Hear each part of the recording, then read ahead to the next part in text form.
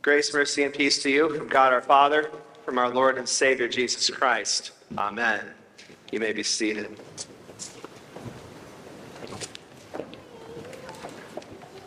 So here we are. We are in the final countdown. Lent is nearly over.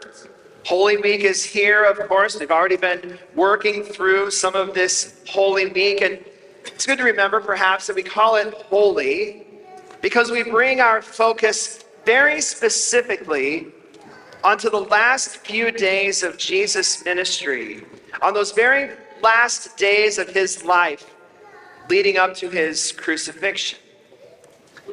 Maundy Thursday is past, of course. Jesus has completed his final teaching with his disciples there in the upper room. He's celebrated that Passover meal, his last Passover supper with them. He's been betrayed by Judas. At this point, the other 11 have forsaken him. Today is Good Friday. In a very short bit, we're going to hear the Passion account, the reading of John 18 and 19. And in that Passion account, we're going to hear about Jesus' sham of a trial. We're going to hear about his beatings. We're going to hear about his walk to the place of the skull. We're going to hear about his crucifixion. We're going to hear about his 6 hours on the cross. We're going to hear about his surrendering of his spirit. Now, Easter is just around the corner.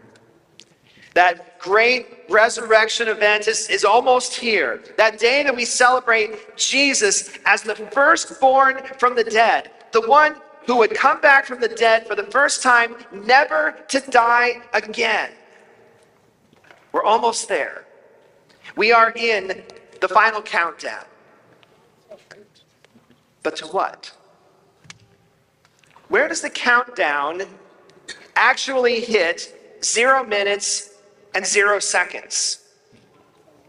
See, the great salvation narrative has had and will have many pinnacle moments. Some of you will honestly be more familiar with these than others, but most of you will be familiar with most of these, I expect. Things like God's promise to Abram, and then the birth of his son Isaac, a pinnacle moment in the salvation narrative that we have heard many times through the scriptures. Another one, the rescue of over 1 million of Abraham's descendants, along with many Egyptians. We refer to that as the Exodus, of course. A pinnacle moment in salvation history. Going inside that moment with a little more detail than, of course, that pinnacle moment of the Passover itself. Maybe a little less familiar is the rediscovery of the Torah, the writings of God, the instructions of God, the scriptures that they had. This happens later in what we refer to as the Old Testament. Similarly, again, maybe a little less familiar, but another pinnacle moment when the temple was rebuilt. And then we have the Word of God becoming incarnate. Jesus Christ born in the flesh. And then, of course, there is his death, his resurrection, his ascension.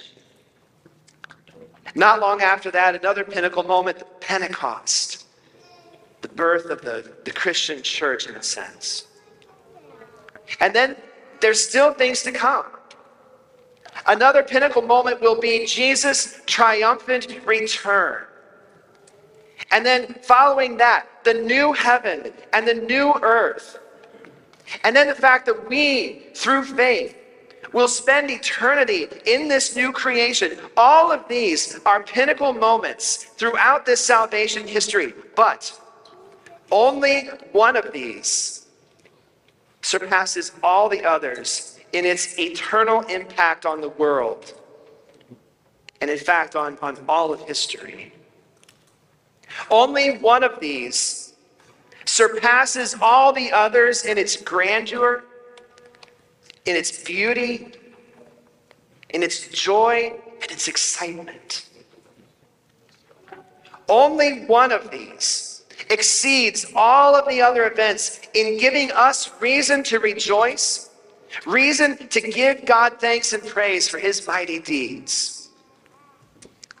See, when Adam and Eve sinned, and God declared that he would send a Savior in that moment, the countdown clock started its 4,000 plus year journey to 0 minutes, 0 seconds. And again, we're in that final countdown right now as we celebrate Holy Week. But believe it or not, the countdown struck 0 on Good Friday. I think we usually think that it hits that 0 on Easter. But it hit 0 on Good Friday. See, it was not the resurrection of Jesus that paid for our sins and reconciled us to the Father.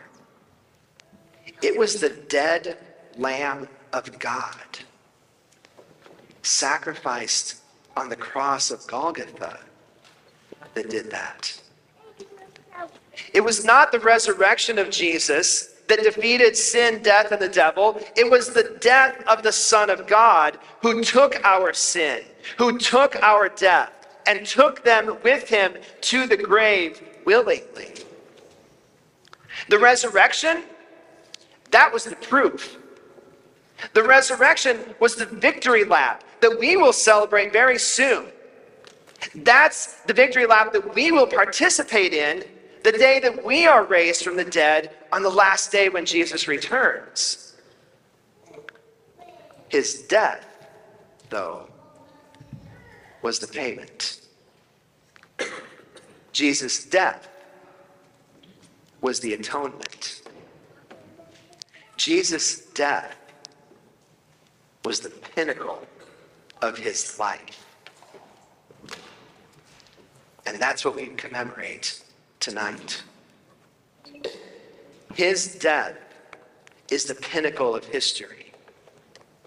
It is the moment in time that all of time looks to. Whether it was Adam and Eve who were looking forward to that, along with Abraham, with all the prophets, with all of those who came before Jesus who were looking forward, or whether it's all of us who are looking back to that moment. Everything in history pivots on this night.